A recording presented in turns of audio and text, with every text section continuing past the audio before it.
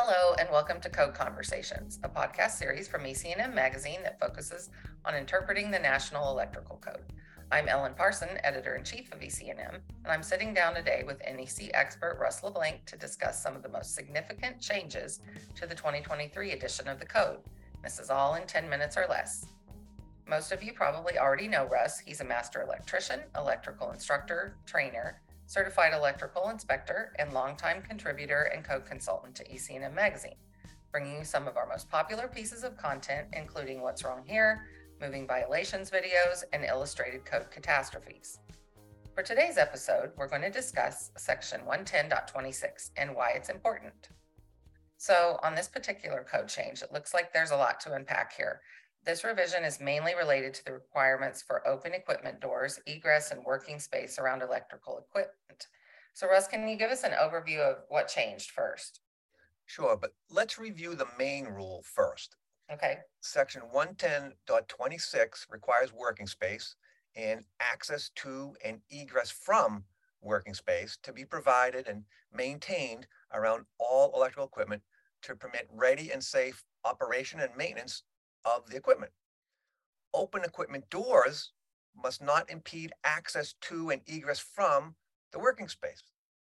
For 2023, the requirement about open equipment doors was relocated from 110.26C2 to 110.26 because it relates to more than just large equipment.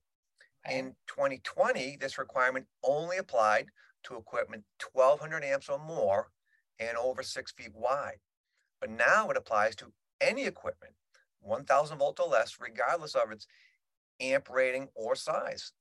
It's also been revised to clarify the conditions caused by any open equipment doors, which would be considered impeding access to and egress from the working space. Okay. What do you think brought about this change? Well, preventing worker entrapment was really the driving force behind these changes. Dangerous arc flash events are not limited to only 1200 amp or larger equipment. This can happen with 1000 amp equipment, 800 amp equipment, or even smaller equipment. And if open equipment doors are blocking the worker's means of egress, when an arc flash happens, they could be injured or even worse if they can't get out of that space quickly. Yeah, absolutely. What specific code language then changed that may be the most useful for our listeners to pay particular attention to? Wording was added to clarify when open equipment doors would be considered impeding access or egress. The 2020 code did not specify any minimum dimensions or how many equipment doors would need to be open to impede access or egress. The 2023 code now tells us that access or egress is considered impeded if one or more open equipment doors restricts the working space access to less than 24 inches wide and 6.5 feet high. Okay, great. Well, thanks for explaining that. So I think just to recap, what are the main takeaways from this revision then?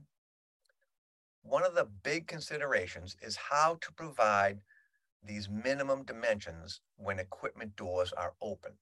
There are several ways installers and designers can provide the required dimensions. One way is to provide larger electric rooms for the equipment. Electricians would probably love to have larger electric rooms, right? Having more space between equipment and walls could be one option, but larger electric rooms also mean less leasable or money-making space for the property owner. So the owner may not want that. Another solution might be to provide equipment without hinged doors. Equipment having removable covers that bolt onto the equipment instead of a door swinging open on a hinge would essentially eliminate any open equipment doors. However, this solution also increases the danger of an arc flash event because installing or removing a bolt-on cover is probably more likely to lead to a worker dropping bolts or the cover into the energized equipment. This would be disastrous. And I speak from experience on this one because I actually did that before. I dropped a bolt-on cover into a switchgear when I was a young apprentice, and it caused several massive arc blasts that damaged the equipment. Thankfully, I was only slightly burned, but I was very lucky, to be honest, Mm-hmm. that I wasn't more seriously injured or worse. Mm-hmm. So opening a hinged equipment door is a much safer option. Another potential solution is to take particular care with the layout of the equipment in the electric room. Perhaps staggering the position of the equipment with hinge doors could provide the required clearances too. And a discussion with the AHJ may also be able to provide other creative solutions to solve this problem. Okay, great. Well, thanks for explaining all that on this new code change. I'm sure we'll be revisiting that at some point. It looks like we're about out of time. So I want to thank Russ for sharing his unique insights from the field and industry knowledge with us today, as always. And in closing, I'd like to thank Senior Associate Editor Ellie Coggins and Associate Editor Michael Morris for editing and putting these podcasts together, making this valuable information available to all of our readers and listeners.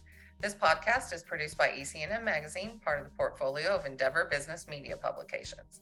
That's it for today's Code Conversation. Please let me know if you have any pressing NEC podcast topics you'd like to listen to in the future. And don't forget to check out our website for more podcasts and other great content resources for electrical construction professionals. Thank you and have a great day.